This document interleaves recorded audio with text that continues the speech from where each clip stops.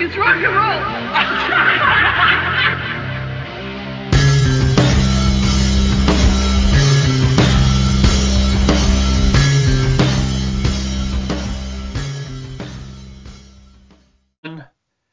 Greetings, folks. Mark Anthony K here for the Look, It's Rock and Roll podcast. And today, I'm very lucky to have with me a fantastic musician by the name of Jacob Montgomery, who is the singer and guitar player for a fantastic up-and-coming band called Freeways. How you doing, Jacob? I'm doing well, Mark. Yourself? I'm doing really, really good. Thank you very much for coming on and doing this. I'm a big fan of you guys. As you know, I've been following you guys from the very beginning, and I've been following you for way back. We'll get into that as we talk about this stuff. But yeah, I'm a big fan of your stuff. And for all those people out there who may not be too familiar with Freeways or yourself, let's start back at the very beginning. No less. So what would you say are some of your very earliest influences as far as music and guitar playing? As far as music in general and guitar playing, I mean, both are kind of the same. I started with guitar music. The first music I fell in love with was pretty much hard rock and guitar music.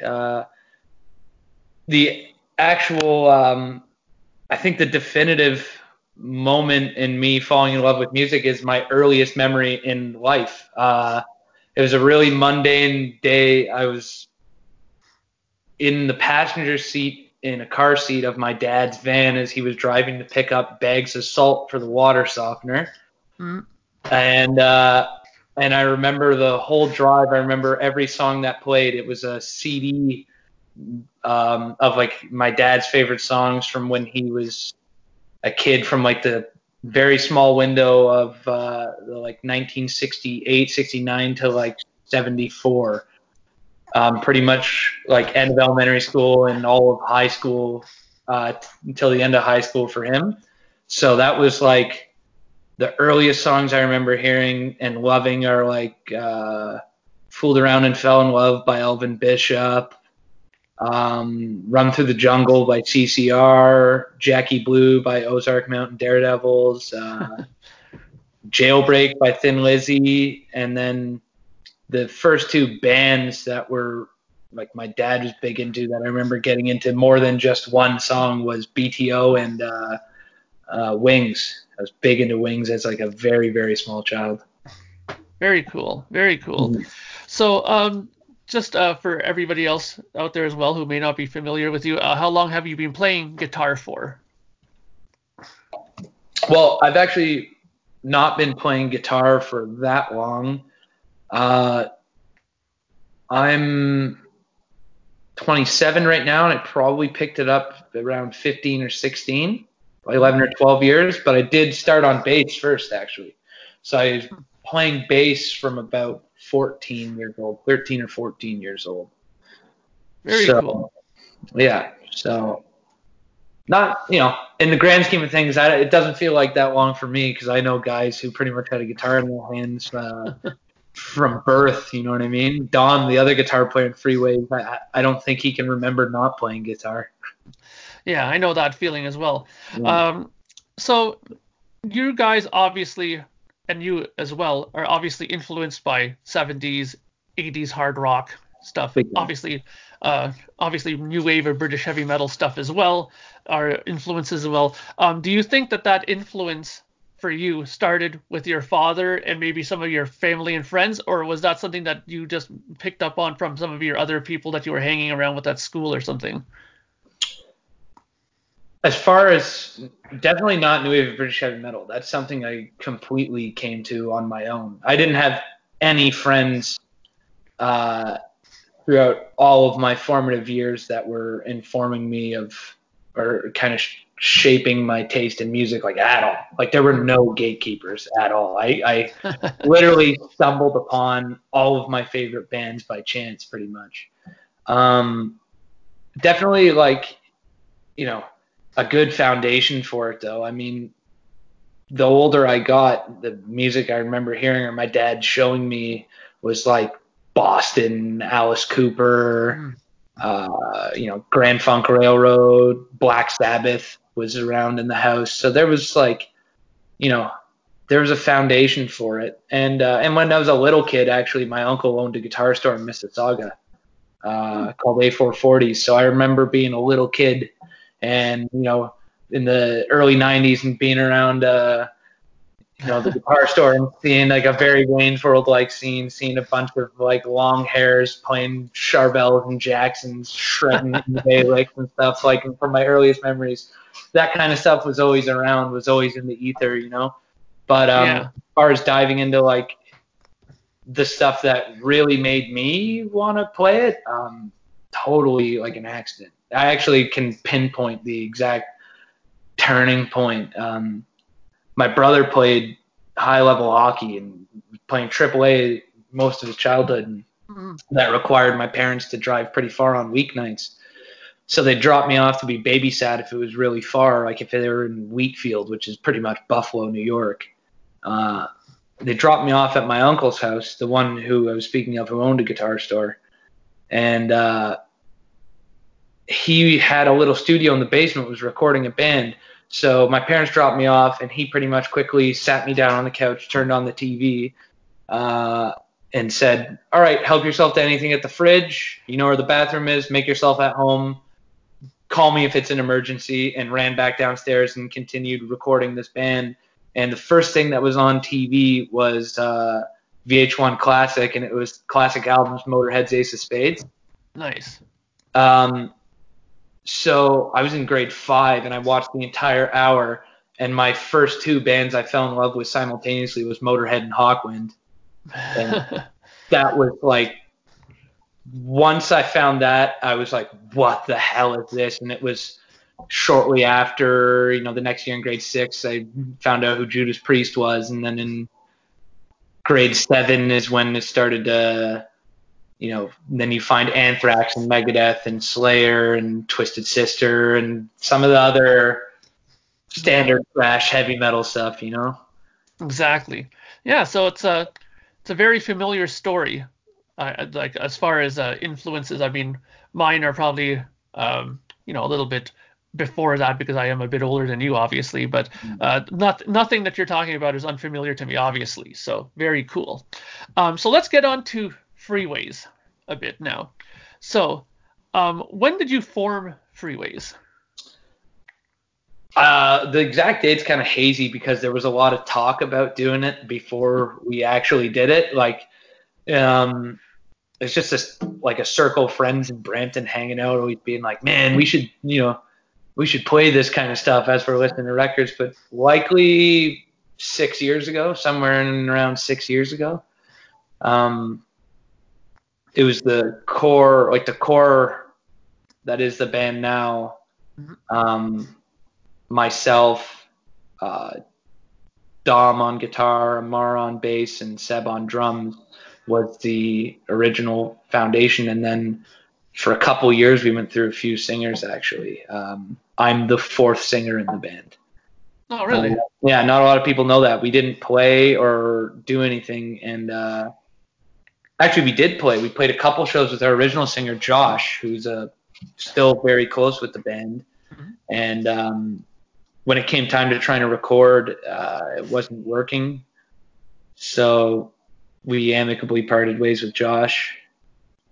And then another friend from high school who went to high school with me and Dom, because Josh was a high school friend, Christina, she auditioned for vocals. She was just kind of going to guest. She wasn't going to stick around in the band. It was probably going to be more like a fill-in thing. And she was too good. It was like it was very pop. It was like very polished and very good, and like not exactly what we were looking for, but still very talented nonetheless. And then third was like a bona fide screamer, a metal singer, a buddy of ours named Serge, who sang in a now defunct Toronto band called Call of the Wild. And Serge was completely on board, and he was rehearsing with us, and he was ready. And just as we recorded a song for a split 7-inch, a couple songs actually, what would turn into our first EP, he just disappeared off the face of the earth. He didn't. Really? One day he stopped answering phone calls and text messages, and we reached out to all of his friends in Toronto and all of his ex-bandmates, and he just deleted all of his social media and didn't respond to emails or texts or nothing. Nobody, his phone line was disconnected, and I haven't seen the guy since, and that was 4 years ago or something. So then the band kind of faltered and fell apart a little bit, and after not playing for 6 months, I decided to get everybody back together, and Amar took singing lessons. He was going to try his hand at singing, and then that wasn't working out, and everybody, because I had already been singing in Droid, just said, all right, Jay, just buck up and do it. We know you don't want to, but do it, because I was adamant I wanted to be in a band for once where I was just a guitar player. It's been like my dream my whole life. I just want to be the guitar player. And it didn't work out that way. So it was either I suck it up and sing for the band, or there is no band. So that's how we get to this point right now. That's how we get to the current incarnation of Freeways, which has been the last 4 years. You know, it's an interesting story because for myself and my Project Gemini thing, it was the same thing. I wanted to, do stuff and get a singer to come in. But you know what? I thought to myself, if I wait for a singer to come in that I'm happy with, it'll take forever and I'll never get this done. So I just did it myself, and that was the end of it. Now, you were talking about the 7-inch that you did. You're talking about this here. Am I not correct? You're lagging, so I can't see what you're holding up, and I'm assuming you're holding up the Cold Front 7-inch or tape? Yeah, I'm holding up the 7-inch Cold Front. Yeah. Yeah. So we actually recorded a cover for that 7-inch that we dropped because it was a cover specifically picked with Serge's singing in mind, and it's in such a high register I can't sing it. So we have a song with the music completely recorded that's just been sitting there for years. Really? Yeah. Interesting. Because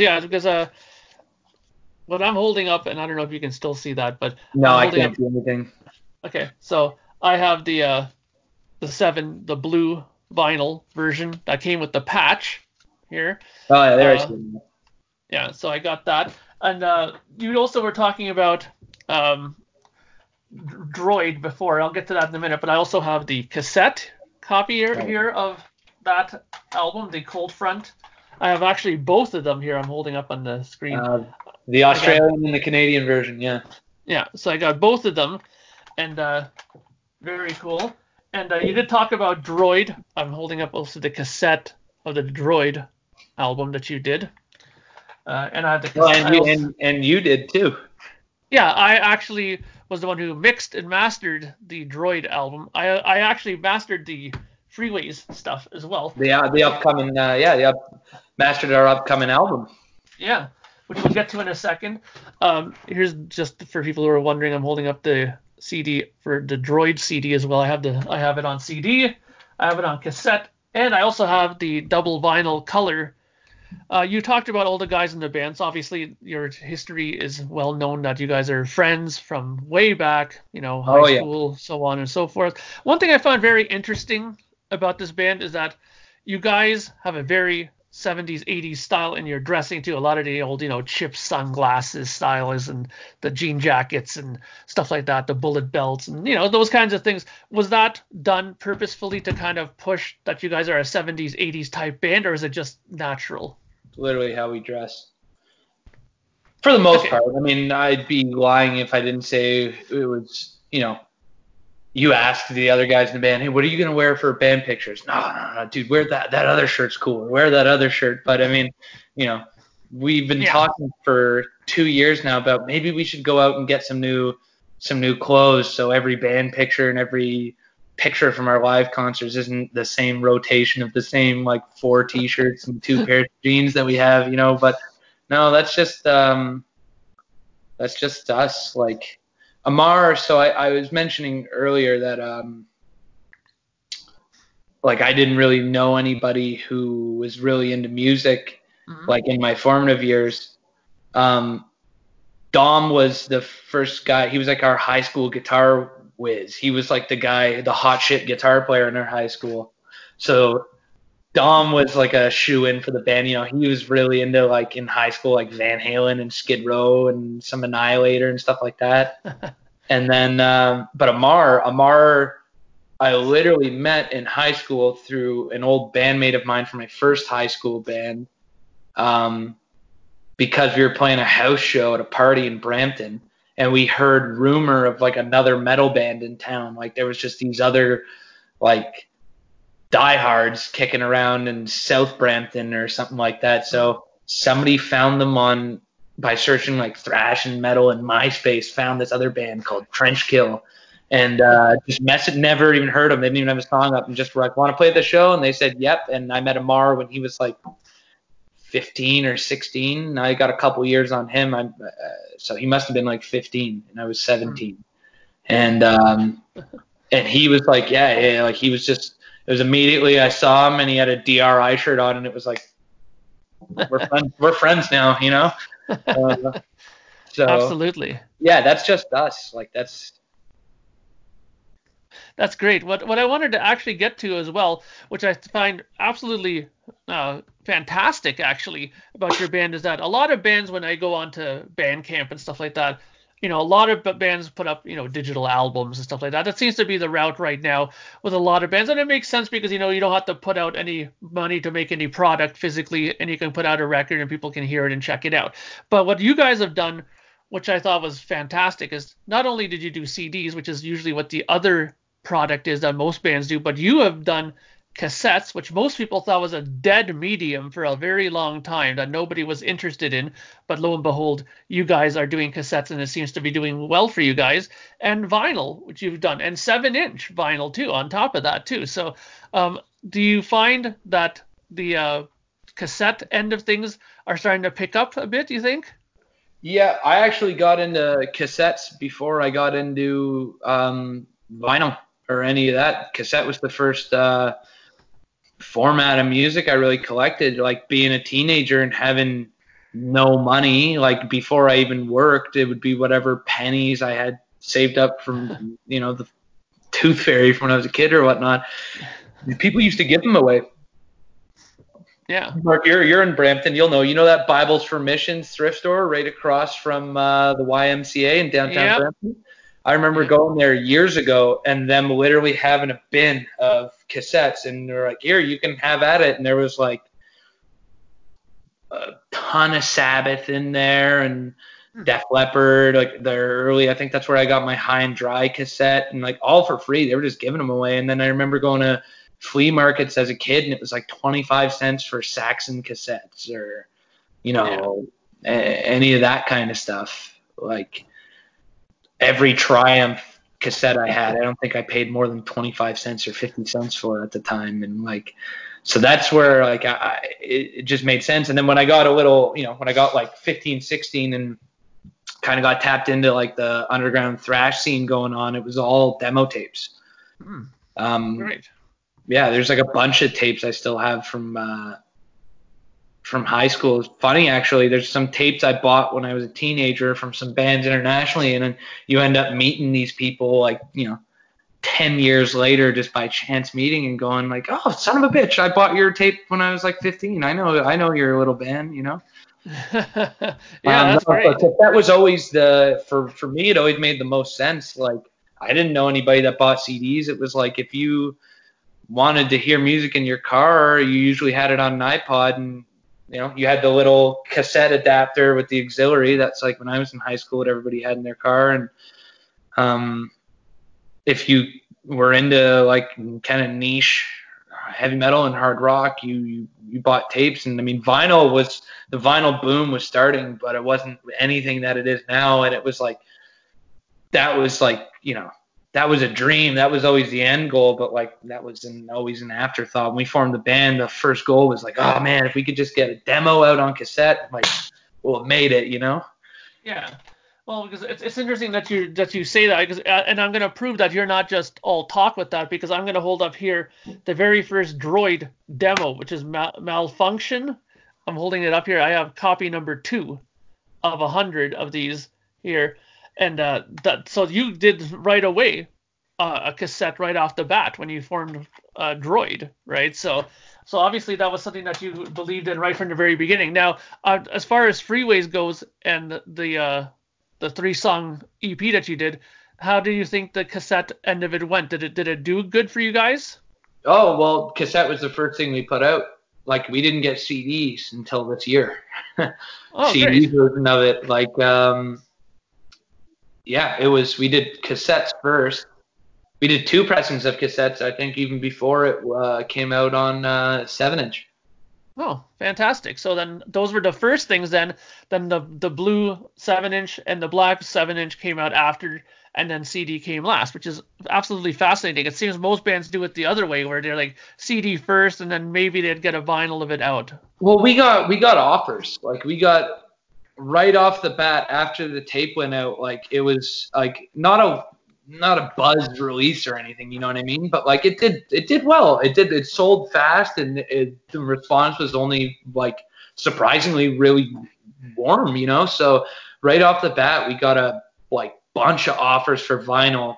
But first in was Anik and Francois, some friends of ours from Temple of Mystery Records, who put out the 7-inch and are putting out our album, and are who we deal with exclusively. You know, they also put out the Droid album on cassette too. Yeah. They're the absolute best. But we got a bunch of offers for vinyl and CD too. People being like, "Hey, if you want me to put it on CD," but I hate pointless releases. Like, I hate when bands do like a one song 12-inch that's one sided and it's way too much money. Like, I just hate like a waste of material, you know what I mean? So I was like, I was not gonna do the EP. I'm not gonna do 3 songs in like 12 minutes or whatever the hell it is in length on a CD and charge full pop for it. That's what everybody was offering us.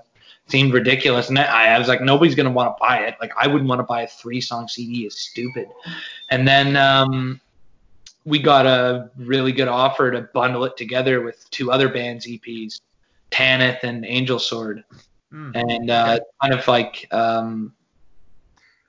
a tribute to these old Greek bootlegs, taking like totally obscure 80s metal albums and bundling them all together on a CD. So the Remembered Steel compilation came out, and it's us and the Tanith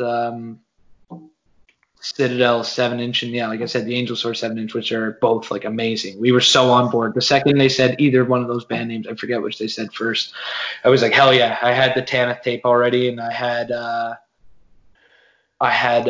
Angel Sword's first album already. So it was like, once that offer was there, that was the only way that was getting released on CD.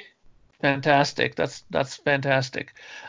So the new album that's going to be coming out April 2nd on Temple of Mystery Records is Mhm. called True Bearings.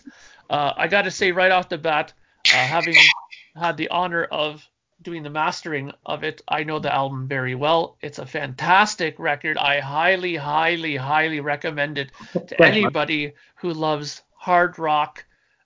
Definitely kind of based around like I mean, people have given you comparisons to like Thin Lizzy, and they've said stuff like even April Wine or stuff like that, and to me it's a lot of that, but it also reminds me of some of the older Judas Priest stuff as well. It's just fantastic. I absolutely love it. One of the things I also love is that album cover, that whole Winnebago sort of motorhome on there, and that is so 70s 80s like touring band tribute. I gotta say, whose idea was that?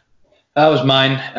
Actually, I just told this story in an interview for Def Forever magazine out of Germany yesterday. I just told this story in an interview, but I think it's going to be in German, so I'll tell it right now, and I'll say it in English.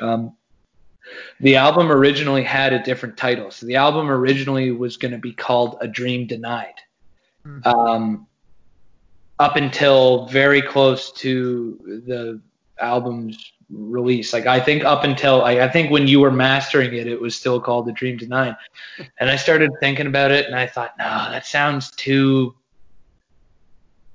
depressing. It doesn't sound like us. You know what I mean? Yeah, What I was yeah. trying to allude to was like what most of the lyrical content is on the record, which is just like work and, relationships and things that just like the realities of life and how sometimes things don't go as planned, and Yeah. and that's just like growing up, I guess. But I thought like, that's a bit too dark. And then I also thought like, fuck, that kind of sounds like a Cauldron song title. And I was hanging out with Ian and Miles, and we were having a couple beers at Ian's old record shop. He used to run Stained Class. Shout out to Stained Class, rest in peace. And then I was like, hey, tell me if you think this sounds like a Cauldron song title. We were thinking about calling the record A Dream Denied, and they were like, yeah, 100% that sounds like a song title, a Cauldron song title. It's like, shit, okay. Back to the drawing board. And we had an album cover done up for it, which we weren't very happy with. Done by the same artist who did the Cold Front EP cover and did our current cover for True Bearings. And we just thought, it doesn't match the sound of the record. We'll save that maybe for a shirt design. So we had another friend of mine do a different cover, which ended up being the Dead Air shirt design. And shortly after we did that, here's a catastrophe. We did that, and it's the Avro Arrow flying through the air with the original plan to take band pictures in front of it. So I'm like, yeah, that's a cool, like, that's an aesthetically cool choice, even though it's has no connection to anything to do with the band. It's very stupid and corny. So then just as we did that, Temple of Mystery put out a record with planes on the cover, and then another Swedish band called Hypnos had an album cover that looked extremely similar with a plane on the cover. And I'm like, I'm not putting this out if it looks like this. Like, that was a stupid idea to begin with. The cover looked incredible. We love it. But no, like, back to the drawing board, take 3. And then once we changed the album title to True Bearings, we had already had our band pictures taken in downtown Brampton, actually, right by that Bibles for Mission I was talking about. And we took the band picture in front of the Winnebago, and I said, you know what?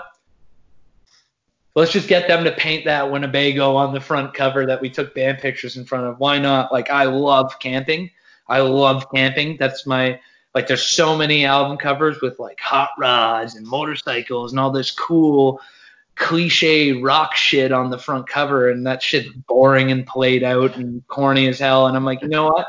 What's the coolest thing in the entire world, aside from like records and music, is camping and going up north. And that's what I do every single weekend. I'm not recording or playing a show or going to a show. I'm up north. So I was like, you know what? Let's have a little homage to camping. Great. That's a great story, because it also shows that this whole preparing of a record is never as easy as one might think it is. I mean, you went through 3 different covers, you went through various album titles. I mean, us, the that's consumer. Just the start of it, Mark. That's just the start of it. I can imagine. I mean, but us, the consumer, we're always just lucky enough to go, hey, this is a really cool album, I'm going to buy it, right? We never know half of the stuff that goes into it. So it's always great to hear stories like from you telling me what happened. We started the record, so last week marks 2 years since we started recording the record. The record's not even out yet, and it's been 2 years. Wow. Yeah, every step of the way, there's been setbacks, either external or internal. So we made a lot of mistakes. When you do things yourself, when you do things as DIY as possible, part of the process is making some big mistakes and having to go back and fix them or live with them, So of course. Yeah, and given that we don't have much of a budget, there's a lot of having to live with them. Yeah. Well, but I gotta say, from what I heard, to me there doesn't sound like there's anything really like wrong or anything that sticks out at all. I think it's a fantastic record, and I'll say it again. It's an amazing record. Now, getting to it, there's quite a few great songs on here. I mean, True Bearings. You got The Time Is No Excuses, fantastic. One of my favorites actually is Battered and Bruised. One of the things I've always loved about that song is that you are one of the rare bands that I've ever heard that played, this type of hard rock that had a saxophone solo. in the song. Yeah. You know, I mean, that to me was like that. Talk about balls. I mean, want to tell me a little bit about how that was inspired? Yeah, I mean, we uh we take things song by song. Mm-hmm. So we really try and make sure that every song stands on its own 2 feet. Um, I mean, it has to fit in context of a record. I mean, we're very conscious of that. You should see like the amount of bickering that goes on between Dom and I, and we'll have a song and then we'll go, no, no, no, we can't. We have to change the key. But it sounds good in this key. Yeah, but we already have one in E. We don't need another song in E for this record. Like that's the kind of process. But with that being said, each song has to have a moment for me that's memorable. Like a lot of my favorite records, there's these little idiosyncratic moments that make it like completely memorable and make you come back more. Like I see you're wearing a King Crimson shirt, Mark. Like Lark's Tongues and Aspic or Red, those albums have endless replay value because there's so many twists and turns and so many surprises. I mean, we're working within a lot stricter paradigm than King Crimson is. We're working within a very meat and potatoes hard rock format just because that's what we want to play and what we like. But that being said, it doesn't mean there isn't room for more. So that chorus, once we recorded Battered and Bruised, it just sounded bland. It sounded boring. So we tried synth, and nope, that doesn't sound right. And we tried bigger guitars, and nope, that didn't sound right. And we tried additional vocals, and that didn't sound right. So around the time we were doing the vocals recording, I had seen a band who I've known for a while with members from Brampton called Animatists. They're like a like post-hardcore instrumental jazz rock band, and Danielle, their saxophone player, is from Mississauga, not from Brampton, but one of my other bands played a show with them actually, and she was the first person I thought of, and I just messaged her on Facebook and said, "Hey Danielle, I know you're in Guelph regularly, and I know you have the band is like kind of plays more around Guelph. I'm recording with a friend of yours and doing vocals in Guelph. Would you mind popping in next weekend, laying down some saxophone just on the chorus, just a simple line?" And she said, "Absolutely." And she took the go bus in, and I picked her up at a coffee shop, and that was it. And we got it done in a day. And we just played her the part kind of on piano, and then she changed it and made it her own, and that was that. Fantastic. I think it really suits it. It definitely does. I mean, there's so many great, catchy songs on this record. The best thing for me to say is to go out and get it. Now, with that said, the best thing to do to get this record is to go onto Bandcamp and go to the Freeways site. Right now, they're doing a pre-order for it. They did have a beige vinyl with a keychain and a patch available, but that sold out like pretty quickly already. Yeah, it's in like 5 or 6 days, I think. Yeah, that completely sold out.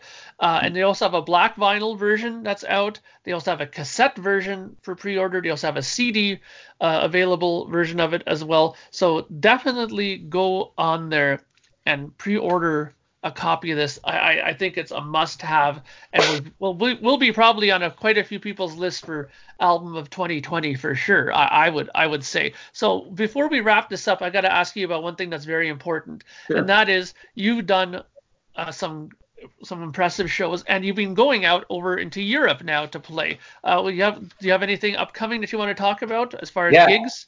Yeah, absolutely. So we are playing the Muscle Rock Festival in Sweden last weekend of May, which is like huge for me.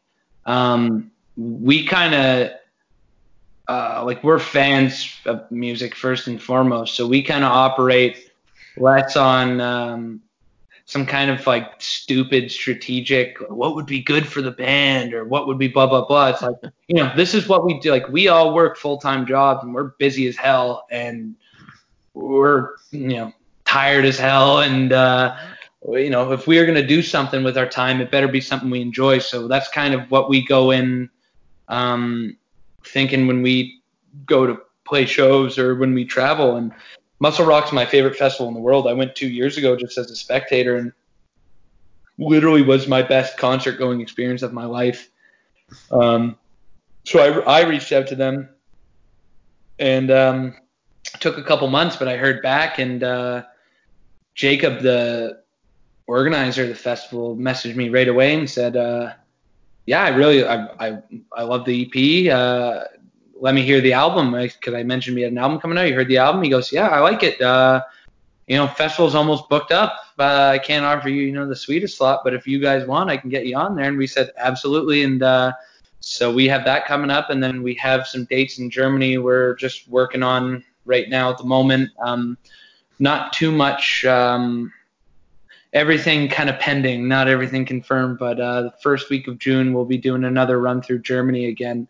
And those are our main fixed plans right now. And then shortly after we get home, we'll be in Rochester, New York for the 4th of July, with Reckless Force out of New Hampshire and Fatal Curse from Rochester. So that'll be also a wicked trip once we get back home. But we got a lot in the works. Yeah, absolutely. Now, this is my last question, and I don't mean to end this on a sour note or a sort of depressive note, but we all know that right now the coronavirus has everybody shit in their drawers. Everybody's kind of, wondering what the hell's going on. And I've been reading all kinds of stuff, whether it's, Sons of Apollo, who canceled their European tour. Their Kiss just canceled all their meet and greets now on their road tour. Lots of shit's happening that a lot of people are getting very upset about. I'm going to keep my fingers crossed that none of this affects you guys, because you have the luck that you have it a little bit further down the road, your stuff. But I have to ask, though, it must be on your mind, this, as far as booking dates. Yeah, it's all everybody talks about at work. It's getting exhausting hearing it. I'm tired of hearing the goddamn word corona. But I'm not too concerned about it. I mean, I'm a naive optimistic in the odd occasion when it suits me. And in this particular occasion, I haven't heard of any confirmed cases in Scandinavia. There might be some in Germany. I've been keeping a little bit of an eye on flights, and Lufthansa flights into Germany. They haven't had a lot of cancellations. I think there's been a couple reroutings or whatnot. As far as us, like in my personal health, I don't think that's a concern of any of us. Yeah. Realistically, I think a lot of it is blown way the hell out of proportion. I think a lot of it is media fear mongering, and I'm not going to be flying into Italy or Iran or Wuhan province right now, but we'll see how things go. But at the moment, it doesn't affect any of my plans, and it doesn't seem like anybody is at all concerned on the other end, especially not in Sweden. I haven't heard a single person over there, like my friends or any bands or organizers, concerned at all. I mean, it makes sense. I saw like Madonna and cancel the tour, some of that kind of stuff. And like, obviously, if you have like tens of thousands of people congregating in a place, it's a different story. You know what I mean? But I mean, yeah. At a little festival in southern Sweden with a bunch of heavy metal bands, I think you're more concerned of fucking alcohol poisoning than you are of coronavirus. Yeah, amen, brother. So, so I'm keeping my fingers crossed that all this is going to be long in the past when you guys start heading out. I'm going to conclude this by saying, once again, go to Freeway's Bandcamp site, check out their stuff there, buy the new record, put your pre-order in. I mean, you won't do. You can't do any better than this album. That's really, really fantastic record. I love it, and I'm not just saying that because I mastered and worked on it. I honestly say it's really, really well constructed, played, everything. It's a great record, and I would highly recommend going out to buy it. Jacob, thank you very, very much for coming on and doing this with me, and I hope we'll talk again soon. Maybe after you come back from your touring, we can talk about how it went. Yeah, absolutely, man. This was fun. I'd love to do it again.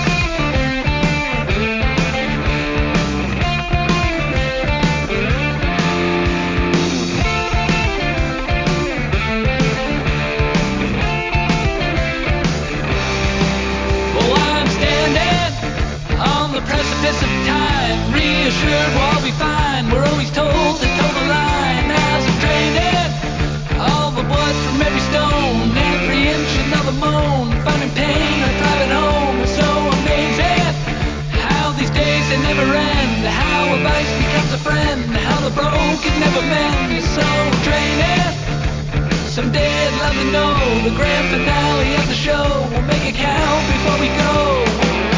It's coming down to the wire.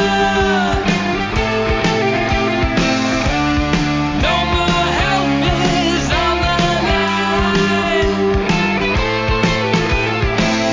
It's coming down to the wire. No more help is on the line.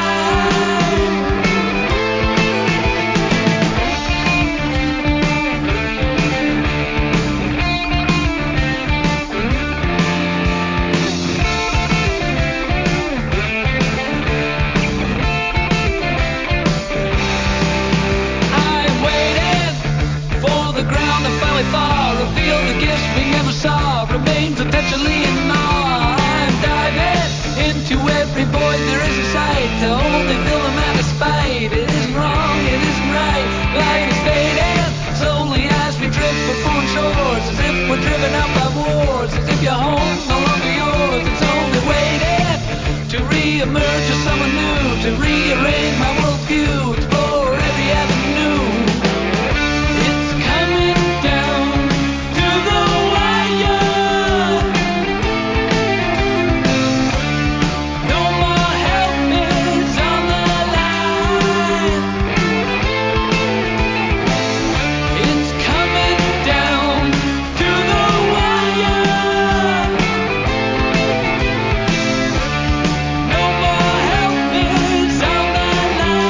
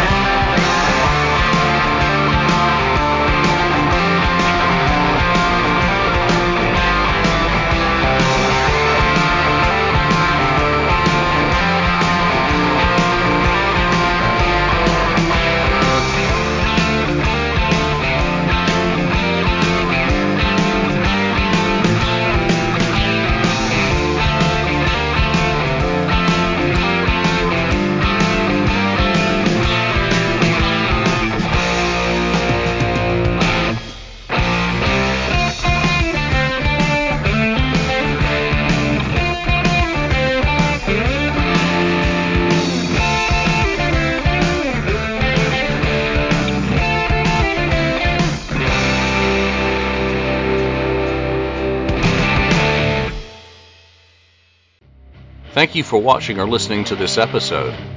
Be sure to subscribe to us, like us, or even leave us a review. You can find us and join the conversation on Facebook.